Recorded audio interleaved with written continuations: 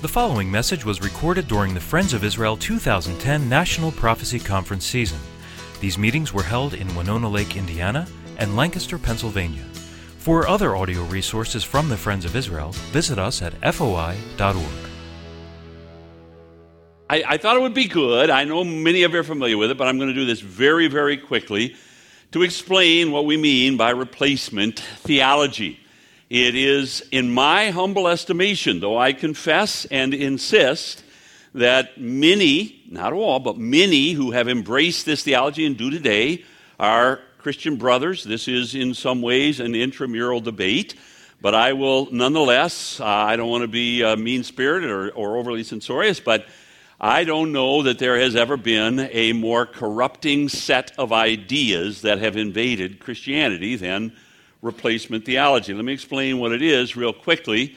The more formal term, as many of you know, is supersessionism. You should know that, actually. It comes from the English word to supersede, and it actually means to take the seat of another, to take the place, to displace. That's exactly what supersessionism means, and just by way of illustration, it's interesting that all across the Europe, the cathedrals, many of this particular one is taken from the Notre Dame Cathedral in Paris.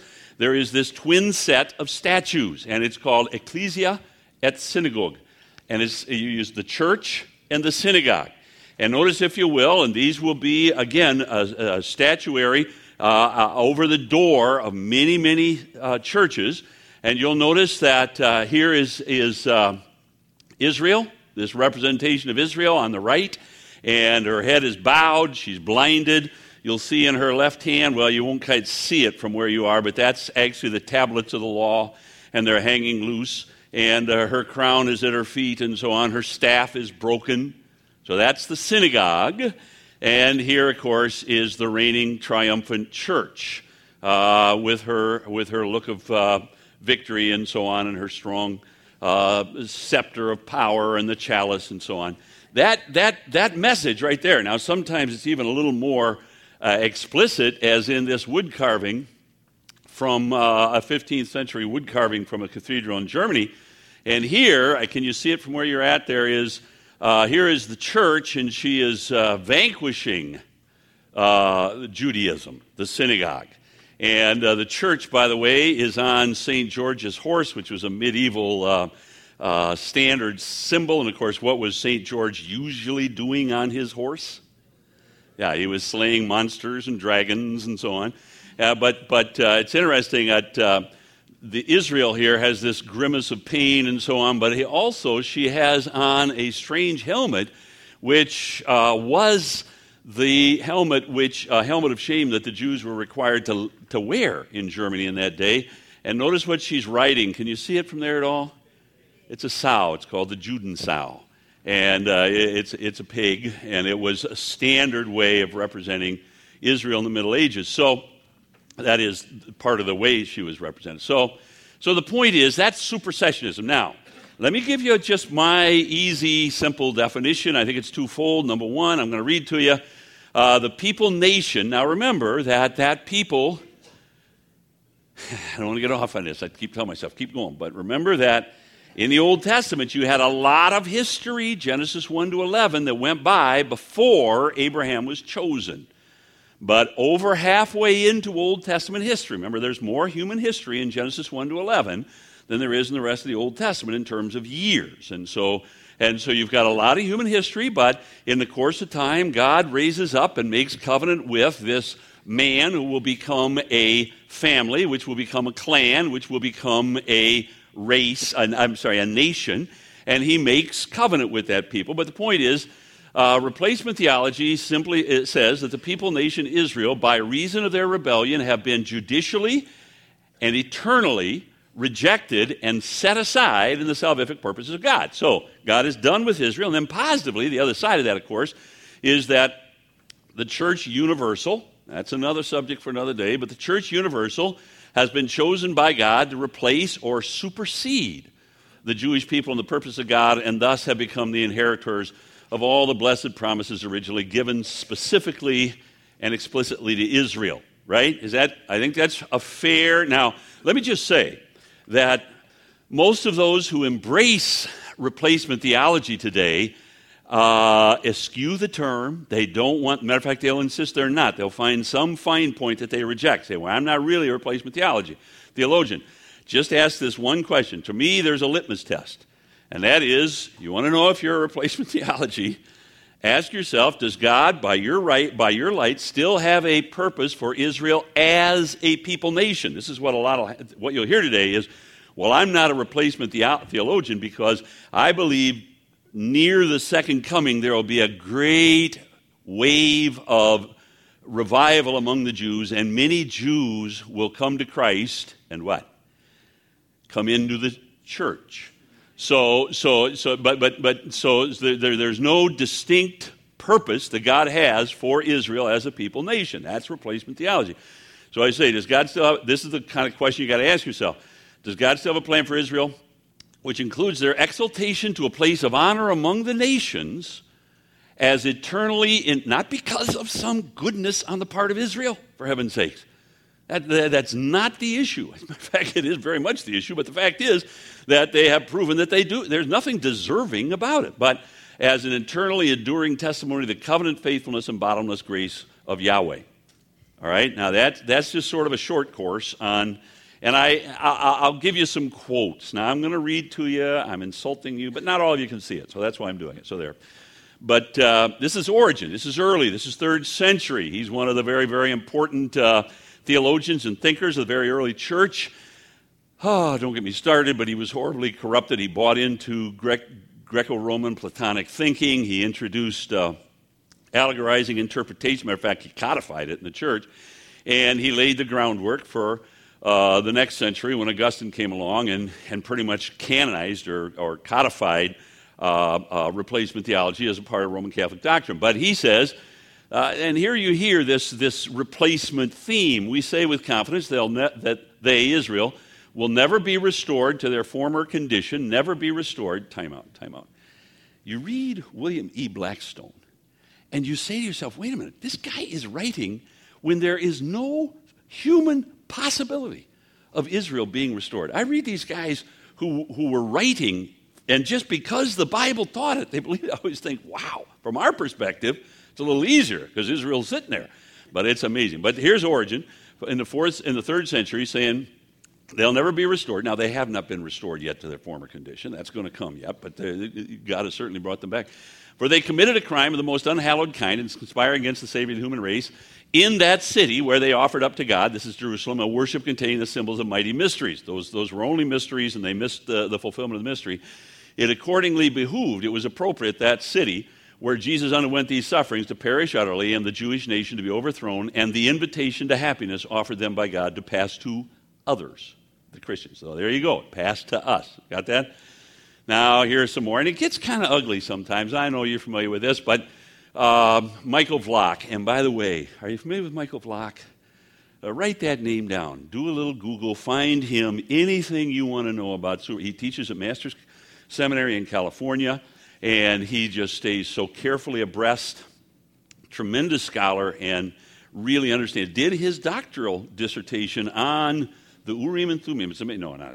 But did it on supersessionism at Southeastern. But at any rate, he says this. He's quoting a Dutch theologian, and he says, according to this man, the New Testament affirms that Israel would no longer be. The New Testament affirms. Watch that. That Israel would no longer be, the people of God would be replaced by a people that would accept the Messiah and his message of the kingdom of God. And so Rendell believes that his people is the church who replaced the Christ-rejecting nation. Do you hear it? Here's Albertus Peters, gets a little more mean-spirited. He was a hugely important Lutheran theologian. Reformed theologian. But he says God willed that after the institution of the new covenant, that is after Pentecost, if you don't mind, there should no longer be any Jewish people in the world. Yet here they are. So he takes it another step. He says that's a fact, a very sad fact, brought about by their wicked rebellion against God. In what way, according to this, did the Jews rebel against God? By surviving. So that's what he's saying, isn't it? Well, here. I'm not kidding. What he is saying is that, listen, this is Lorraine Bettner, who is a just very, very important Reformed theologian, Presbyterian. And again, I'll tell you something. And at this point, you and I, many of us, have to sit down and have a talk about this. I realize this, but I've learned from Lorraine Bettner. There are things that I've profited from, and in his books and so on. But at this point, his theology is, in my mind, awful. But he says this. He says it specifically. You want replacement theology. With the establishment of the Christian church, Judaism should have made a smooth and willing transition into Christianity, should thereby have disappeared as the flower falls away from the developing fruit. So by the way, the fruit, what we're really after, do you plant a fruit tree for the blossom or for the fruit? So where's this whole thing headed, see? It's headed for the fruit, and the blossom is only part of the process to get there. That's replacement theology, see? So they should have just passed away, and he says it's Israel's continuation after the time of Christ, and particularly its revival after the judgment of God had fallen on it so severely in the destruction of Jerusalem in 70 AD, was sinful. The continuation of this bitterly anti-Christian racial group has brought no good to themselves, and there has been strife and antagonism in practically every nation where they've gone. So not only was it wicked for Israel as a people to survive, but they've been the scourge of human history. Now let me just say, please understand me, folks, that most replacement theologians do not feel, and this is the reason, by the way, why so many who really embrace a theology which says that God is done with Israel and the churches don't want to be identified with this. And you know well, and Friends of Israel has been so active in this, and I think nobly and wisely so, that there has been a realization in the Jewish world, the unbelieving Jewish world, that there is a brand of Christian theology which is horrified by this. Dispensational, premillennial theology. It's been a major discovery on the part of the Jewish community in the last 20 years. That's had some remarkable ramifications. But, you know, from the time, from as long as I can remember, and as long as most of you can remember, I think, it has been standard among the Jews that their greatest enemies on the earth were Christians, right? Well, makes sense, doesn't it? All right, now that's not what I want to talk about, though. So that's pretty.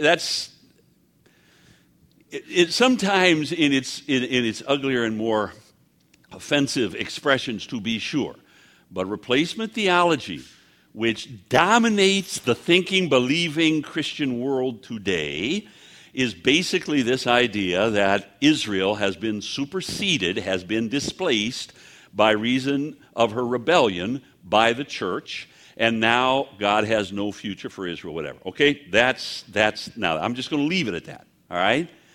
Now, how do they defend it? Well, there's a lot we could say here, but I think it's important to say, and I don't want to get off on this. I told myself, should I put this? But historically, it's just been the dogma of the Catholic Church. The Catholic Church more or less invented and canonized, codified replacement theology. In other words, the church replaced Israel. What church? The Roman Church. Now, the Roman Church was not in the 4th century and in the Middle Ages and so on exactly what it is today, but the official Roman Church insisted that they were New Testament Israel. Now, time out real quickly. But do you see how important that is to what they are trying to frame? In other words, in the Old Testament, was it not true that there was no access to God? We're going to talk about this in just a minute. Save through Israel? Well, see the point? If Rome is the New Testament Israel, see the point? There's no access to God, no salvation except in Rome. I always say, where do you go in the New Testament to get the idea that the church should have a priest?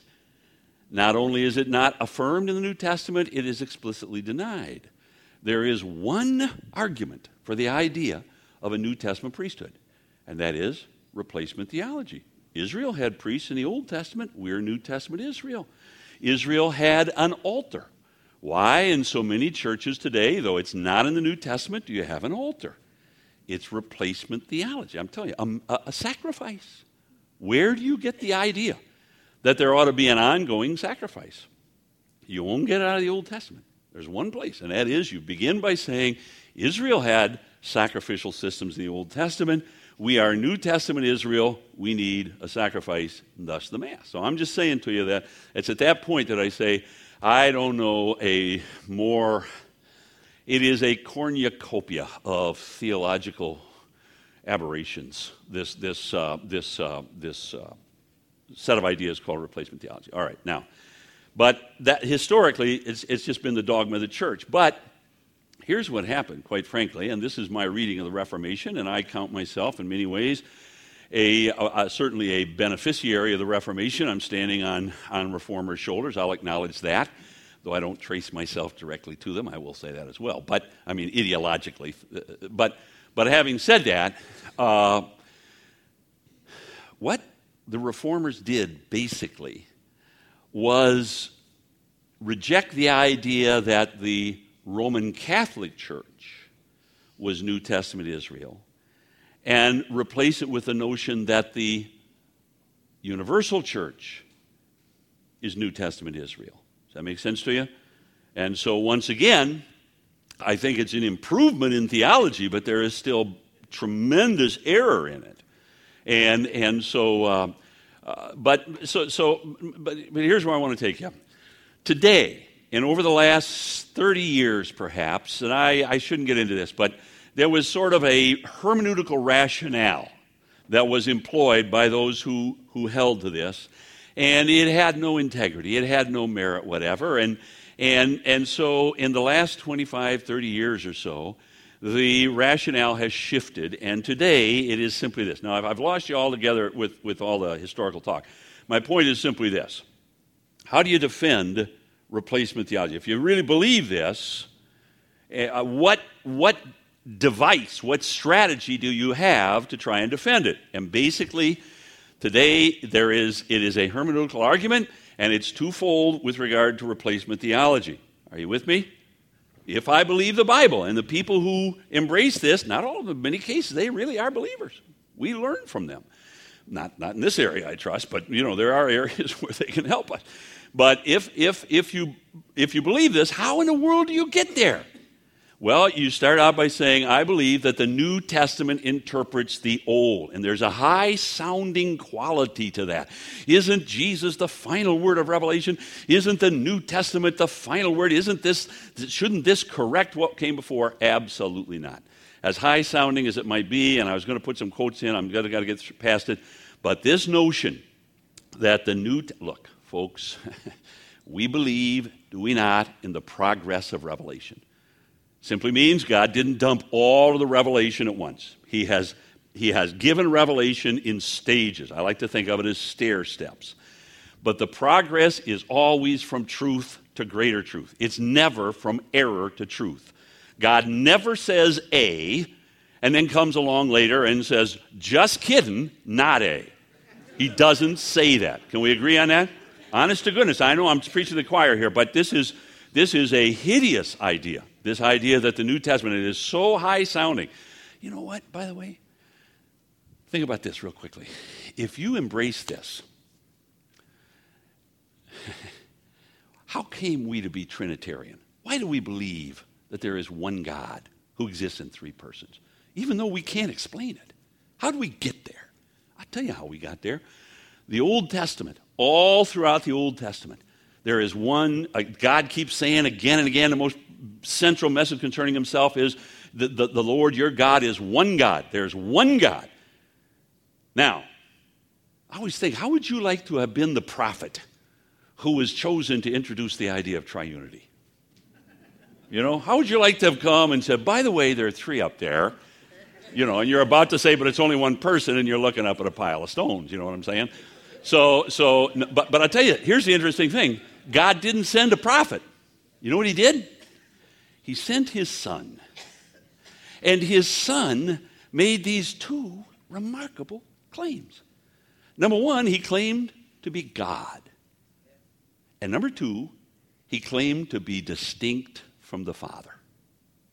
Now, the whole early Christian community wrestled with that. It took them about 200 years to come up with a set of terms, a glossary to give kind of expression to it. But as they wrestled, they said this. Now watch this. They said, in the Old Testament, God revealed himself as one God. We have to bring that with us. As we struggle with what we're looking at here, with what Jesus is saying, we have to bring with us what the Old Testament. So, the Old Testament, when it comes to Trinitarian theology, the Old Testament is interpreting the New, right? By this hermeneutic, what? By this hermeneutic, in the Old Testament, God revealed himself. Look, in the Old Testament, God made promises to Israel. But it was only because of immaturity we thought it was Israel. In the New Testament, it makes it clear it's the church. In the Old Testament, God revealed himself as one God. But it was only by reason of our immaturity that we accepted it as one God, because in the New Testament, you find out there are three. Right? By this theology, we're tritheists. That's wicked. That's heresy. And the whole community which embraces this also affirms Trinitarianism. And Trinitarianism is a function of progressive revelation, honoring the fact that God never, ever unsays what he has said in the past. Amen? All right. Now, I'm not going to get done, am I? The second one, so there are two steps to this. Number one is the New Testament interprets the Old, and then here's the big one. There are places in the New Testament, there's not a plethora of these, there's not a great number, but there are, where the New Testament uses of the church language and figures which in the Old Testament are applied to Israel. So this, folks, this is it. There's nothing else out there. This is the construct. This is the strategy. Why would we think that God has replaced Israel with the church? Well, number one, you have to begin here, and that's why all of the discussion that goes on today about the way Matthew cites Hosea and all this sort of thing, because we have to validate this notion that the New Testament can somehow unsay what the Old Testament said, can redefine the Old Testament. And once that is accomplished as a working principle, then the next argument is, aha! And I think the wish is the father of the thought here, by the way. Then the next argument is, aha! In the New Testament, there are places where language is used of the church which is explicitly used. So, if in the Old Testament, well, let me take you to the next step, because, can you see that from where you are? I always think this argument puts me in mind of this. This argument that the New Testament uses the Old Testament. Look at that for a minute. Can you see what's going on there? Yeah, it is. It's that who's building on whom here is the point. I don't know if you can see it there, but you got this New Testament interprets the Old, and so God gives truth and lays a foundation. Then later on, he comes along and twists it all out of shape, and it means something it didn't mean to them, and so on. Forgive me, that may be no help. But here's the point. The passage, and take your Bible and go to 1 Peter 2 and verses 9 and 10. And I think maybe I'll just deal with part of this, and then we'll finish it tomorrow, because I'd love to entertain questions about it. So that's what we're going to do in the morning, right? We'll have just a briefer session of the actual teaching, and then we'll throw it open for questions. So if I'd love to take your questions tomorrow. But 1 Peter chapter 2 is, there are others, to be sure. There are many. I think, by the way, it's fair to reduce the question of premillennialism versus or postmillennialism, if you can deal with those terms. I think most of you can. To this question, did Jesus come to offer the kingdom to Israel, or did he come to redefine the kingdom for Israel?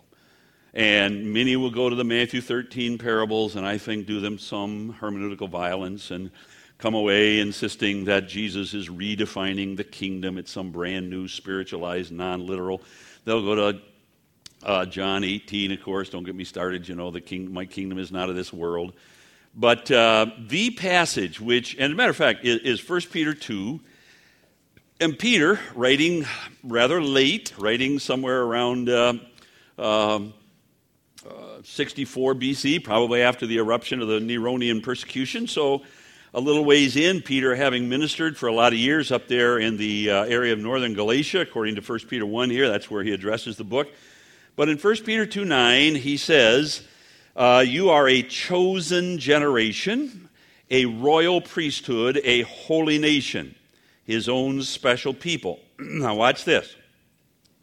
That you may proclaim the praises of him who called you out of darkness into his marvelous light, who were once not a people, but are now the people of God, who had not obtained mercy, but now have obtained mercy. Now that verse, above all others, and I'm going to give you some quotes here. Here is Robert Sosi from Talbot, actually a dispensationalist, a progressive. But I include this quote because it's so fascinating to me that he gives away the farm here. I mean, he thinks he's being very, very careful, and I think he is in his own mind. But so he's not a supersessionist. He's a premillennialist. He believes that there is but he believes that there is some very important and unanticipated form of the kingdom today, and so he would embrace a sort of a limited replacement theology. Well, that's all right. I better not get any further. But he says this application. He's talking specifically. All right. Now I haven't told you this yet, and it comes in a minute. But do you know the passage from which Peter is citing there? Which he's citing, the Old Testament passage? No, he's talking here. There are several places where it shows up. That's good, Hosea with the people and so on. Specifically, it's Exodus 19, 5 and 6. Maybe we ought to look at that, because I'm not going to make my point very well if I don't. Exodus 19, 5 and 6. So go back there, and let me set this scene. This is hugely important. This is definitional of God's purposes for Israel in the Old Testament. Again, my revered theology professor, Rollo McCune, Detroit Seminary, always used to tell us this is the golden text of the Old Testament. There's as much theology as far as God's purpose with Israel and so on wrapped up in Exodus 19, 5 and 6 and any other passage in the Old Testament. And this is at the foot of Mount Sinai. They have left Egypt. They have made their way through the wilderness. They have got to Mount Sinai, and now the nation is camped at the foot of the mount, and the mountain. The glory cloud, the present, the theophany, which represented the covenant presence of Yahweh, is hovering in the on the mountain, and God begins to speak. And in Exodus 19:5, he says, maybe I ought to go there my own self, but he says, if you will keep this covenant, which he is offering, and of course it is the old or Mosaic or Sinaitic covenant, which is at stake here, but he says, therefore, if you'll indeed obey my voice and keep my covenant, you shall be a special treasure to me above all people. Notice what he says, for all the earth is mine. And then he says this, you shall be to me a kingdom of priests. Now, if you've kept your finger in 1 Peter 2 there, you may remember he says, you shall be a royal priesthood. And royal is the word basileus, and it means, it's clearly citing this. You shall be a kingdom of priests. And then he says in verse 6 of Exodus 19, and a holy nation. Again, you go back to 1 Peter, and he says, a holy nation in my New King James. And then he says, he goes on to say, these are the words, well, you shall, those two thoughts. He had also said in a former verse that he would be a special people, and you have that same phrase there in 1 Peter 2. So quite clearly, now get this, folks, and this is why this passage is so pivotal. In point of fact, Exodus 19, 5 and 6, as I say, are as definitional as any passage in the Old Testament as to God's purposes with Israel. And what he is saying is, this is Exodus 19, 1446 BC at the foot of Mount Sinai. What he is saying is, God is saying, if you'll accept this covenant, I will make this people. Remember, Israel counts Abraham, their father, as a people. They count Moses, their father, as a nation. It's here at Mount Sinai that the people of Israel become the nation of Israel. And God says, if you will accept this covenant, I will make you into my very special nation. All the earth is mine. But I am going to make a relationship with you I've never made, never will make with any other people. And you will be to me a kingdom with a priestly function. I'll minister the truth of myself, God says, to the world through you, and the world will approach me through you. That's what a priest does. I'll make you a kingdom of priests, and in order to do that, I'll make you a holy nation. I will set you aside. Now, we're going to talk about that tomorrow morning, exactly what's involved there. But suffice it to say here that you have that remarkable terminology, that very special, deliberate, definitional terminology in Exodus 19, and now Peter comes along and writing to Christians says, you are a royal priesthood. You are a holy nation. God has, in order that you might put on display the glory of the one who has called you out of darkness. And you were once not a people, but now you are a people. Now he's saying this to believers. That makes sense to you? This is the big one. And that's why, again, going back to it, I guess, when Sosi says this application of Israel's terminology, right out of Exodus 19, to the church means that the New Testament writers were identifying the church as the new Israel. I don't believe it means that at all. Let me just say it. I don't believe that's what it means at all. I don't think. But, and hence redefining the concept of Israel. So he's given way too much away here. But here is it more explicit. This is Wayne Grudem. Many of you are familiar with it. He's a Baptist. He's very, very important and helpful expositor and theologian. But he's wrong here. And he says, on the basis, it's in a commentary on 1 Peter, and he says, God's chosen people are no longer said to be those physically descended from Abraham, for Christians are now the true chosen race. And he's getting that out of 1 Peter 2:9.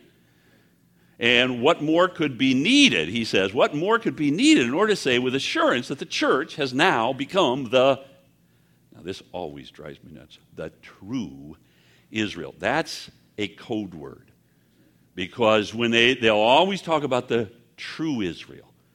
And the idea is that Israel thought she was Israel, and God treated her as Israel. I think I've told you before, I had a bit of a debate one time, and the guy I was sparring with said to me, well, the only reason that in the Old Testament, when God made promises, people thought that he was making those promises to physical Israel, was because of immaturity. And it takes the maturity of the New Testament to read those to understand that he didn't really mean Israel. And my response, quite frankly, was, no, the only reason that people in the Old Testament thought he meant Israel is because he said Israel. Again and again and again. And it would have been high-handed rebellion to hear him saying anything other than Israel. But you see, the suggestion here is that, okay, it was Israel, but they weren't the true Israel. And the true Israel, what God really meant, was the church. But I lose my way. The point is, this is again, here's I. Howard Marshall, one of the most important New Testament commentators, Brit. He says, it is impossible, and again, he's writing on 1 Peter 2. He's very adamant here. It's impossible to avoid the impression that Peter deliberately says that the contemporary people of Israel are no longer God's people, standing in community with the people of the Old Testament times, but rather that the church, here it comes again, is the true heir of Israel. So God has replaced Israel with the church. That's the idea. Now, I need to be done. I'm going to leave it here and walk you through a quick critique.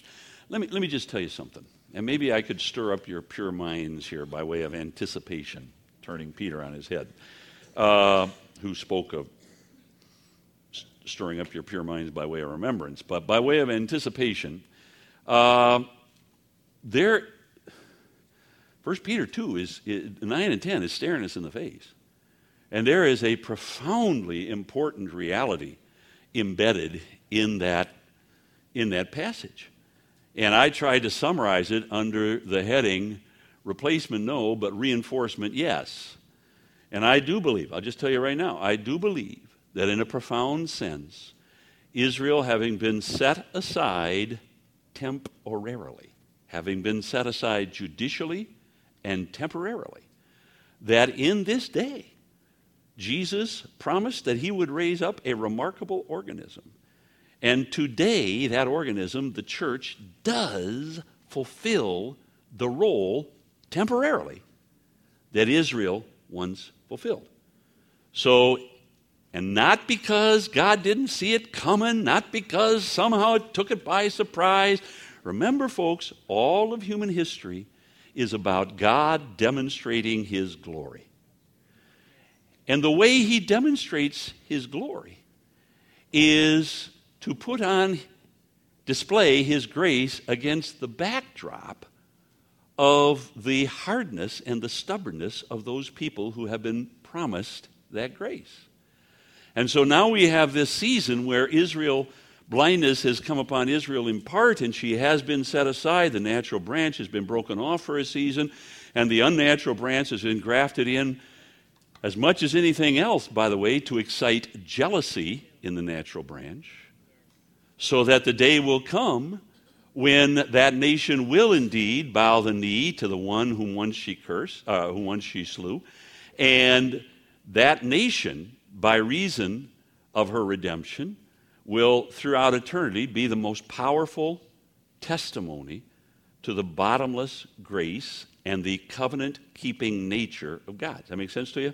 So, is it true that today, in a profound sense, now I'm preaching my sermon from tomorrow, so I'm going to say all this tomorrow, but I just want you to tie it together.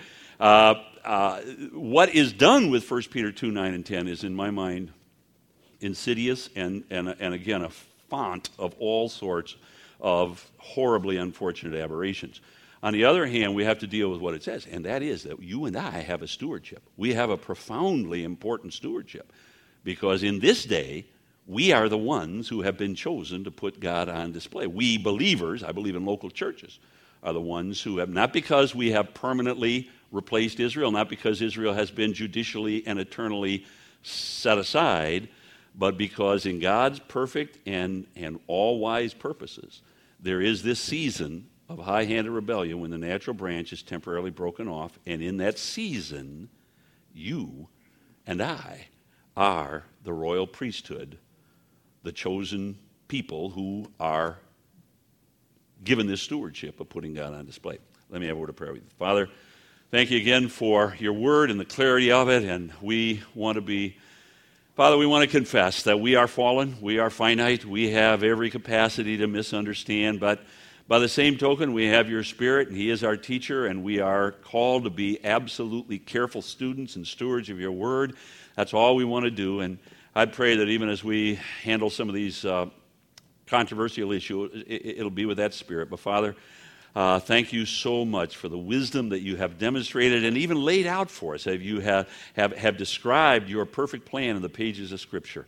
And we honor you now, and we anticipate with joy the opportunity to honor you throughout eternity as we understand more and more with each passing eternal day what a good and gracious and faithful God you are. We worship you in the name of your Son. Amen.